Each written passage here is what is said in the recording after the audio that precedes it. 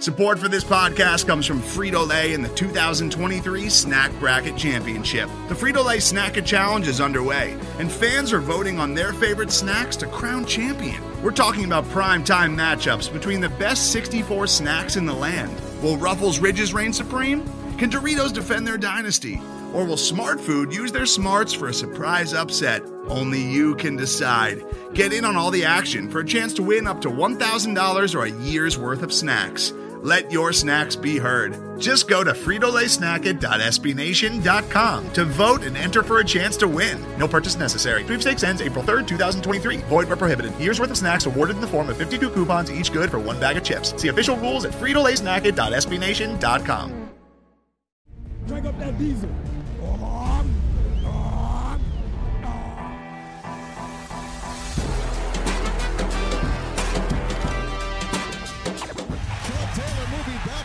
Trying to find running room, and he's still on his feet.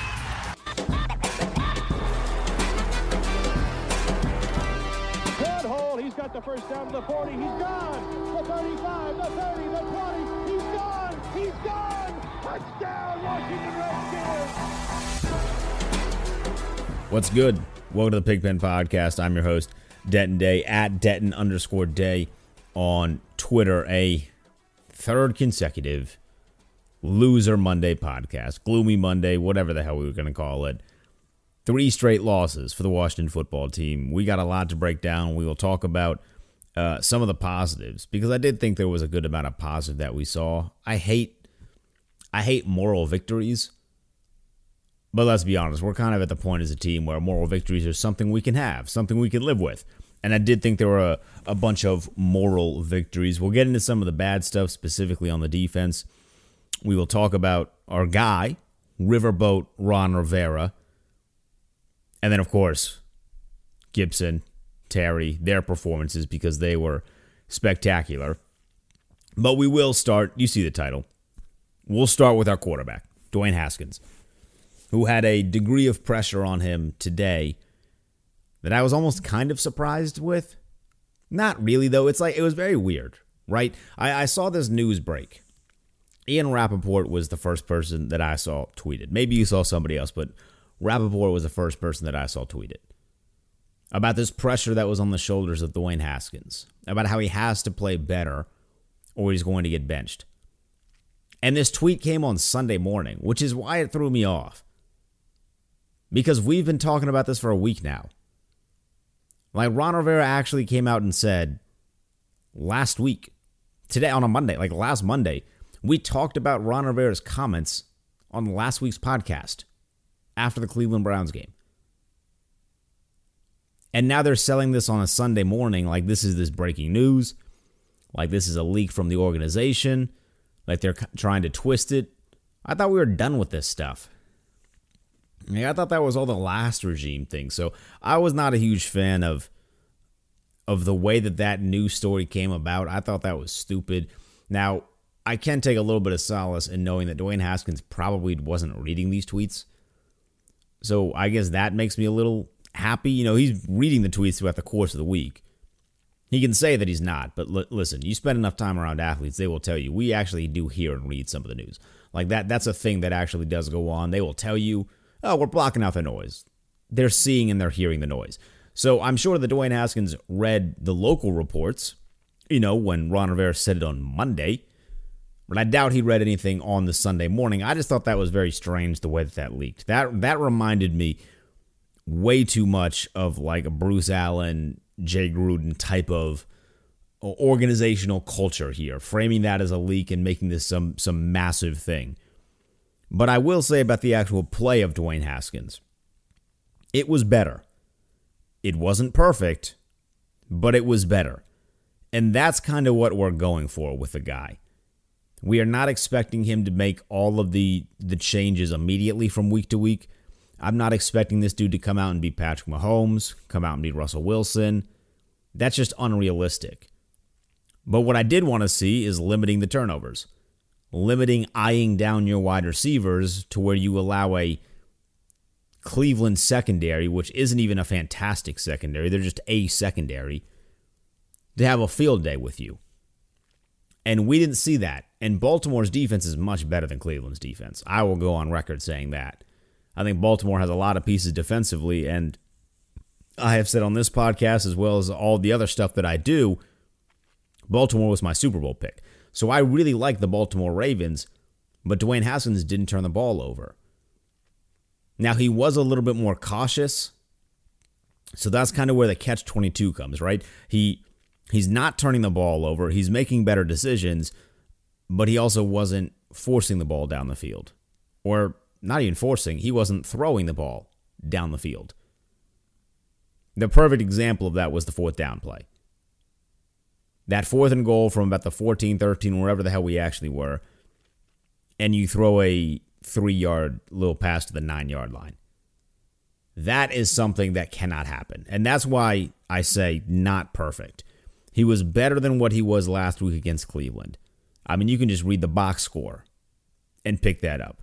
Now, I'm not a box score reader. I know a lot of you. You watch the football game. You're not a box score reader. I mean, we do read the box score, but you get what I'm saying. You don't live in the box score. You actually watch the football games. And that play is not something that shows up in the box score. But we watched that play, and I was scratching my eyes out. I'm like, what are you doing?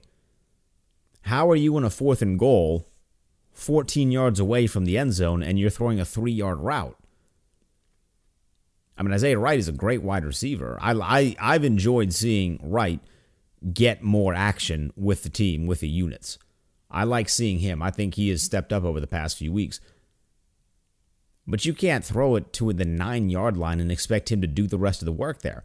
That's a play where you have to put the ball into the end zone somehow. An absolute worst case scenario, it gets picked off and they get a touchback. Whatever. You don't want that to happen, certainly. But I can kind of live with that if you are forcing it into the end zone. If you are making a play to score. Because at that point in time, I don't want to say the game was still realistically in reach, but it kind of was. I still don't think that would have made any impact on the actual result of the game, but it would have put you in a different situation. And Ron Rivera was on record saying, I wanted to test the situational awareness there. I don't know. I don't think Dwayne Haskins knew that was a test. I hope he knew that wasn't a test. Or I hope he didn't know it was a test. Because if he knew it was a test and he still decided to throw that little dinky dunk route, that's a problem. But I do kind of, in a weird way, and this is why I fall back on the moral victory thing, right? This is why. Because if your head coach is openly saying, I was testing my quarterback by going for it on 4th and goal from the 14-yard line, we are in the position for moral victories, despite the fact that we are, I guess now technically in second place in the NFC East because Philadelphia won last night and they have that stupid tie. Ties suck. Ties are so stupid.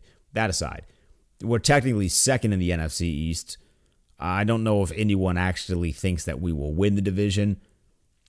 If you do think we're going to win the division, I mean, kudos to you. I'd love to live inside your optimistic brain for a day or two.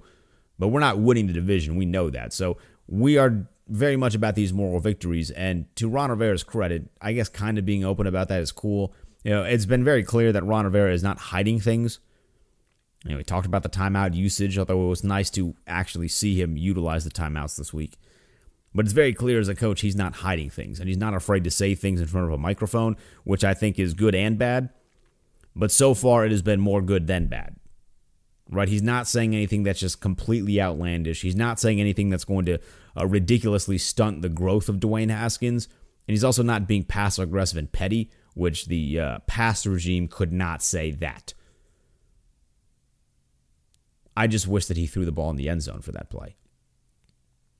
But regardless, other aspects of his game, that deep ball to Terry McLaurin was awesome. It would be very, very nice if they decided to call that play not when they're down 18 points in the fourth quarter. Like, can we open up the game by trying to take the top off the defense? And I know there was the one play to Terry McLaurin earlier in the game, which really shouldn't have been thrown. Terry was covered, and it didn't look like him and Dwayne were on the same page. And Dwayne also didn't really let the the play come to him. We didn't let the route mature. So I didn't like that first deep ball that he threw early in the game. But the second one was great. I mean, that was the best throw that Dwayne Haskins has made in his professional career. I want to see that more often, though. I mean, that's my biggest takeaway from this game, is that Dwayne was smarter with the football, but he wasn't taking as many risks. And a part of that does scare me, because at a certain point in time, to mature as a quarterback, and he's still young, so I still give him a lot of time to recognize this, and I'm sure he'll watch the game film this week, and he'll be able to point out certain things that, I should have put the ball here on this play, I should have done this on this play. But I want to see him throw the ball down the field. And my fear is that he is frightened of turning the ball over because of this mounting pressure that, hey, your job might not be your job for very long if you keep making these turnovers. My fear is that he is not going to throw the ball down the field in order to save the turnovers. And there's a very fine line in between that sort of decision-making, I feel like. Because I feel like as a good quarterback, you have to be able to trust your abilities, and you have to be able to fit the ball in the tight windows. It shouldn't be something that you seek out. Like, you should not be trying to prove, like, oh, this dude's triple covered. Let me show you how strong my arm is. Zip. That's not something you want to do on a regular basis, but you have to push the ball down the field in order for this offense to be successful. They did a lot more screens this week, which obviously worked for Antonio Gibson, who was awesome. They did a lot more of the shorter routes, and they allowed their guys to get in space, but I want to see more, deep ends, post routes, things of that nature. Let the guy loosen his arm up. We keep saying that we want to see what Dwayne Haskins is about. Well, in order to fully see what he is about, you have to let him actually utilize the gifts that we've been told he has. I mean, how long do we have to hear about this dude's rocket arm before we actually see it on a regular basis? Obviously, it's there. We saw the throw to Terry McLaurin. Obviously, there's something there in that arm. Give us more of that. Let us see this on a more consistent basis. And then maybe, just maybe, this offense will really start to kind of, find an identity, and then get into some form of a rhythm. The play calling was better this week for sure. It was stuff that Dwayne was more comfortable with. It was a lot simpler. A little bit more wrinkles in terms of motion at the line of scrimmage, but it was a much more simpler game called from a play calling perspective, which I don't think is a problem because it worked. Our offense moved the ball against a pretty good defense in the Baltimore Ravens. So I was pleased with that general aspect of it. It's just, again, the accuracy issues are still there. He missed a couple check down routes that are like 3 yards away, and you have to hit those. But we have seen other quarterbacks who are quote-unquote great that will struggle with those. So that eventually, hopefully, will come. But you just can't be afraid to push the ball down the field. You have to be able to let the arm loose and just straight up sling the damn thing. And from a play calling perspective, get the ball down, get some bombs out, man. Let's just see it. Let the boy throw the ball. Let it loose. The offensive line, I thought, did a really good job, by the way. I mean, kudos to them. They've been kind of getting a bit of a groove here. That is not going unnoticed. I want them to know that. That's not going unnoticed. I thought they did a much better job because, again, I do like Baltimore's defense. I think they have a nice group there, and they were able to do a really good job protecting Dwayne Haskins. Now, Dwayne did take some terrible sacks. I mean, just some absolutely terrible sacks. You got to learn how to throw the ball away. You have to learn how to throw the ball away. You can't take, what was it, an 18-yard sack when we were in field goal position? Oh, that sucked. That was a bad play. That was a terrible play. That was the worst play that Dwayne Haskins made all game. It was worse than that in that 4th and goal throw. That sack that he took to knock us out of field goal position was terrible. That stuff has to change. He needs to be better with that. They need to get on him about that. Don't be afraid to throw the football away. Don't try and be Superman. Sometimes you literally just have to get on to the next play. Throw the ball away. Don't get intentional grounding. But throw the ball away and don't take that massive sack that knocks you out of field goal range. That's like classic rookie mistake 101, and I was watching it and I wanted to scream. I don't scream at games anymore because I talk for a living and it's bad for your throat. But I wanted to scream because that sack sucked. It was really, really bad. On to a bit more of the positives that we saw from the game. It took us 4 weeks, but the offense finally decided, Scott Turner finally decided, let's see what Antonio Gibson can do when we put the ball in his hands in space.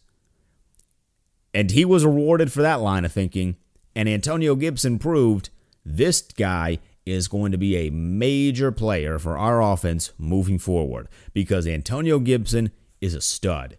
That dude is awesome. Get that ball in his hands in space as often as you possibly can. He's a great runner. He has fantastic speed, great vision, and he's huge. He's not an easy guy to tackle. I loved what they did with Antonio Gibson. He had a nice day running the football, but it really was his pass-catching ability that I thought helped this offense move significantly better than we had seen them move before. Because for the first time in 4 weeks, Terry McLaurin was not the only option offensively that the defense had to be aware of. Because it felt like in the first 3 games, it was Terry McLaurin and everybody else. Well, now it was finally Terry McLaurin and Antonio Gibson, and then everybody else. But those 2 guys are great football players. And as we are in the process of this rebuild, trying to become kind of that next up-and-coming team that gets it right in a way, like we almost kind of want to be the next Buffalo Bills, which 2 years ago would have sounded terrible. But when you look at what Buffalo was doing, they had a young quarterback that people didn't believe in, and all of a sudden, after they stuck with that young quarterback, he is proving them right because Josh Allen is fantastic, and they have a bunch of young guys on offense, and they finally got set. But you get the idea. Buffalo was a team that a lot of people doubted for a very long time, and then all of a sudden, it just started working because they stayed true to the process. That's kind of what we want to do here. A lot of people don't like Dwayne Haskins. A lot of people have some question marks with some of the guys that we have on offense, but we know for sure we have Terry McLaurin, who is a stud, and now we know that Antonio Gibson is a stud. I had seen his college highlights. You had seen his college highlights. We had heard great things about him in training camp. We recognized that Adrian Peterson largely got cut because they really liked Antonio Gibson. Well, now they finally put the ball in his hands in a position where he can showcase, oh, this is why the team liked him. This is why they cut the first ballot Hall of Famer, because this dude is awesome. My only issue, and this is minimal, but it's going to be a reoccurring thing if it doesn't change, take the offensive pass plays that you run for J.D. McKissick, who got thrown to 8 times yesterday, while Gibson got thrown to 5 times. So McKissick got 8 targets, Gibson got 5 targets. Swap those numbers. Swap them. Not only did McKissick fumble, which sucked, and that led to Baltimore's first touchdown, which kind of got them rolling offensively, but Gibson is just better. Like he's just better. Put the ball in his hands more. I don't care if he's young. What do we do? We're not rewarding you for veteran experience here. Put the ball in the hands of the guys that are going to do the best things with the football. And Gibson, right now, is better than McKissick at making plays in space with the football in his hands. So swap those numbers.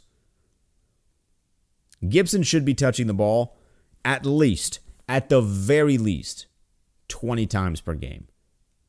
Now, you can split that however which way that you want to, whether that be carries, 10 carries, 10 receptions, whether that be 15 carries, 8 receptions. He should not get thrown to less than 5 times in a game. Like that should be the cutoff for him. He should be thrown to more than 5 times every single game. I'd like that number to be around 7 to 10. I want him to get 7 to 10 targets. I want Terry McLaurin to get well over 10 every single game. And then you can kind of just filter in the rest as you go. I thought Logan Thomas did have a play that was pretty important on picking up a big first down. I like using Logan Thomas in that way. He should not be the guy that Dwayne relies on, but I think Logan Thomas as an option is fine because he does have decent hands. He's huge, big target, and he can make the plays in very small bursts, we'll say. So I like utilizing Logan Thomas that way. But in terms of Antonio Gibson, get him the ball as often as you can. And then you have your 1-2 punch. You still need another wide receiver, yes. I think entering the season, we maybe haven't touched on this enough, but that second wide receiver was supposed to be Kelvin Harmon. I was excited to see Kelvin Harmon play football again this year, and then, of course, that injury kind of ripped that away. But I do think that once Kelvin Harmon comes back, that might be the guy. At least from what I've seen so far, there's still a lot of football left to be played this year. I like Wright. I think he's played well, but so far, that second wide receiver spot is 100% Kelvin Harmon's job when he returns from injury. That's what I've seen through 4 weeks. And then the final really good thing on offense is Terry McLaurin.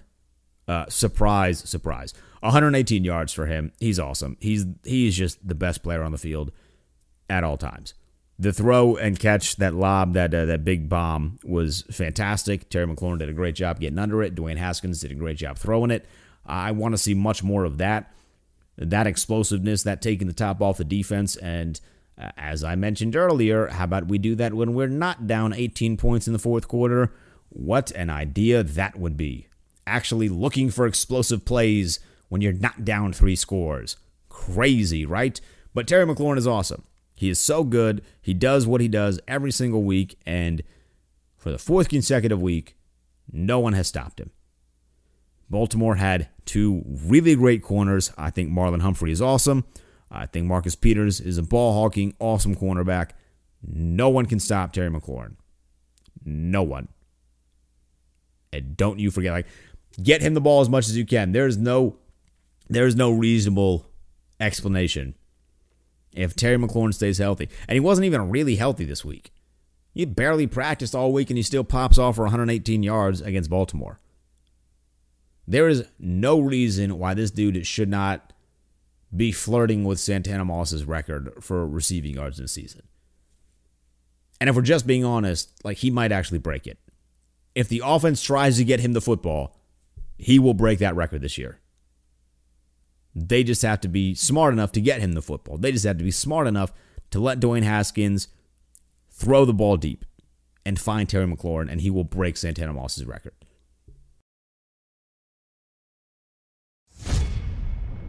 All right, let's get now to some of the bad. Somehow on a Gloomy Monday podcast, it took us almost over 20 minutes to get into the bad things, but the bad things are the tackling, and the bad things are covering tight ends. It almost all the bad revolves around the safeties. Troy Apke's still not anything exceptional, but this game was more about Landon Collins. He was not great. He was not great at all. And the effort of fairness and not just crushing Apke every single week.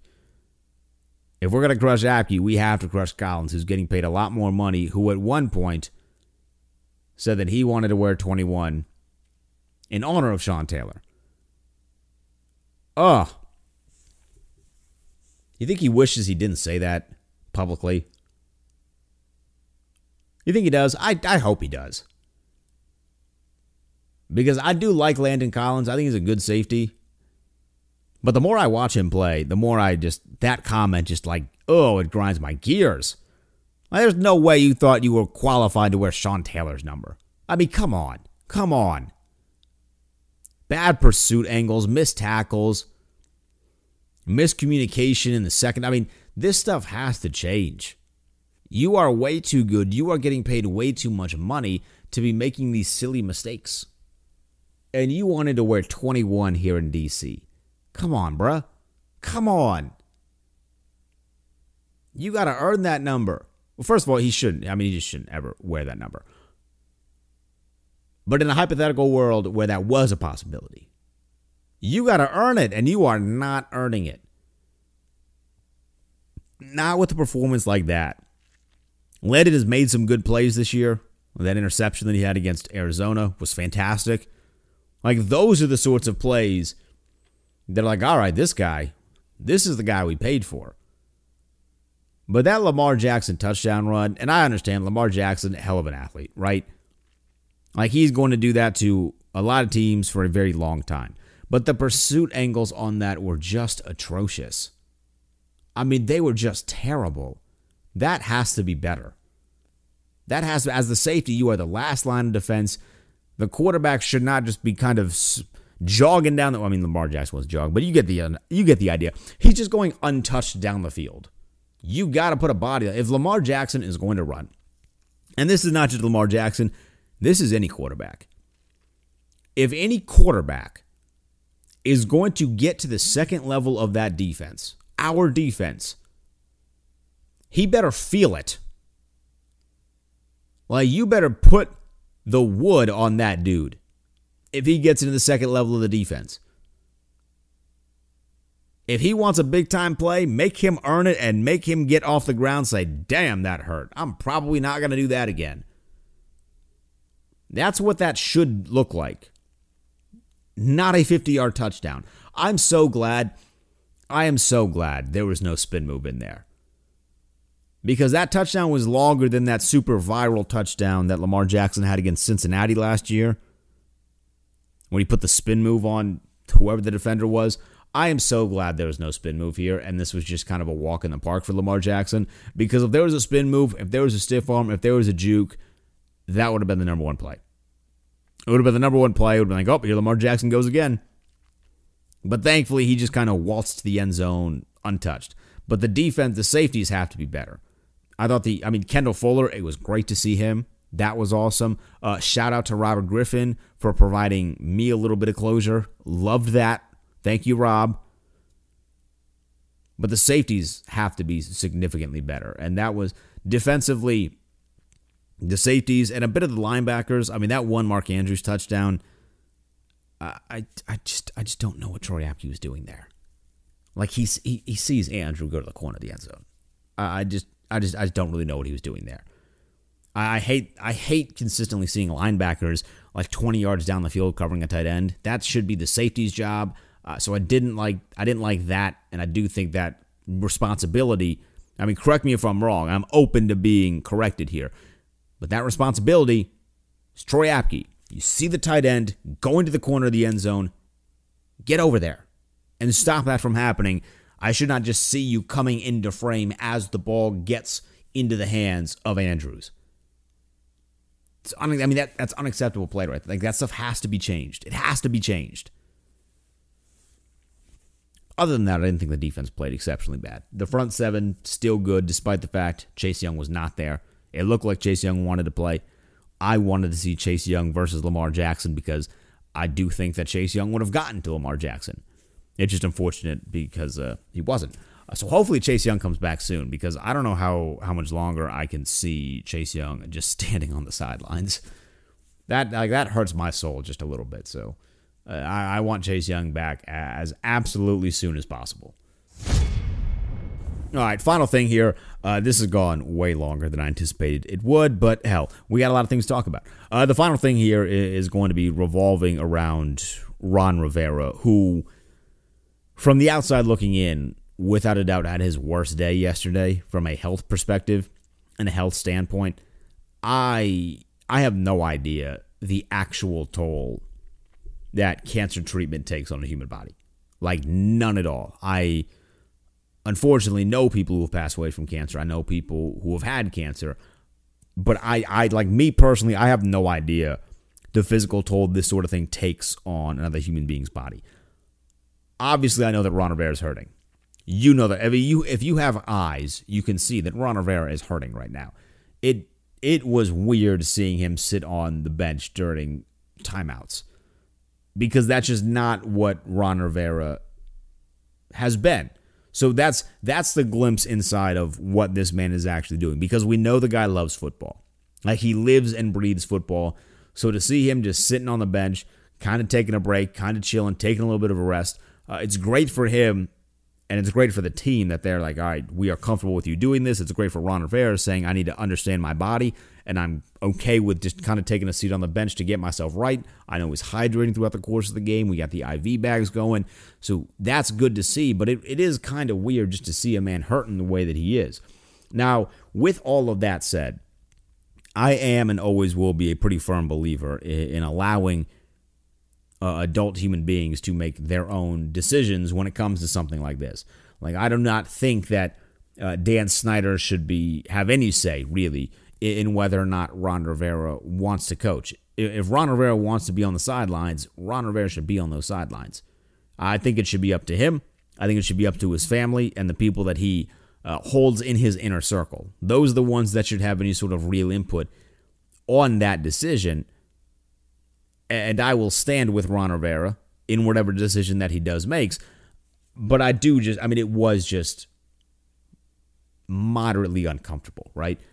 And my guess is that if this was the bad week, just on what I do know about cancer treatment, eventually it will get kind of worse than this. So I'm not anticipating that Rivera is going to be able to coach all 16 games this year. I don't feel like that's realistic. I hope that it is. I really do hope it, because if Ron Rivera coaches all 16 games, that means something is going right with the treatments. So I hope that he does coach all 16 games. It just seems unrealistic at this point. But I don't think he should just be shunned from all football activity, and I don't think that he would ever allow that sort of thing to happen. I do think we have to take into some consideration, while this might be difficult on him, I do think that him, as a guy that lives, breathes, and loves the game of football, I do think him being around the team on a consistent basis does help him in the recovery process in some way, shape, or form. I don't know if there's any sort of real science to back that up. I don't care if there's any form of real science to back that up. I do believe that Ron Rivera being around the team, being around the game that he loves, plays a very positive impact on his recovery process. So in the event that he does stop coaching for a brief period of time, or he's not with the team on Sundays, or things of that nature, I still do hope that he is around the team. Because in 2020, after we have dealt with months and months and months of being on lockdown, some of us are still technically on lockdown, depending on where you are in the country, I don't think the best thing for Ron Rivera is to just go sit at home while dealing with cancer treatment. I do think that him being active and being around the team is something that is going to help him in that recovery process, even if that means not coaching every single Sunday. That's just my 2 cents on this. Again, it's up to him. He should be the one that has the final say here. I don't think that anyone should dictate whether or not he stays on the sidelines other than him and his family. I just wanted to throw that out there. Obviously, of course, we're standing with Ron Rivera. I thought it was really cool that they had all the cardboard cutouts that were helping. I'm sure, I know for a fact they brought a smile to his face. So that was cool. Loved that aspect of it. Just wanted to get that out there in regards to the Ron Rivera situation. All right, that's going to wrap this podcast up. This went way longer than it was supposed to, but hey, we had a lot of things to discuss, and I want to know your thoughts on it. At Denton_day on Twitter, let me know your thoughts on everything that we saw this Sunday. What is next for the team? What did you think of Dwayne's performance? All that stuff. At Denton_day on Twitter. And with that, I'll see you in a few days for the next preview pod. Hopefully we get back in the win column. Who knows? I'm out. Peace.